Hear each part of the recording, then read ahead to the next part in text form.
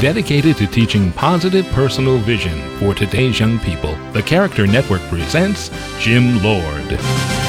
One thing that has changed a great deal over the years is school dress code. There was a time when students weren't even required to dress nicely for school, but they did anyway because the students required it of themselves.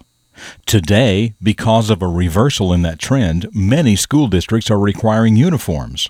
Now, I'm not suggesting that you should dress up every day for school, but I am suggesting that being well-groomed is not a bad thing. Of course, whether you're in school or not, the way you choose to present yourself says a lot about you. It's your choice, but keep in mind the impression you're making on the people who can help influence your future opportunities. What is your message to them? That you're solid and worth investing in?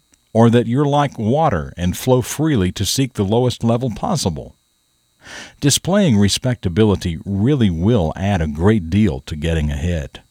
For the Character Network, I'm Jim Lord, with a reflection of your future.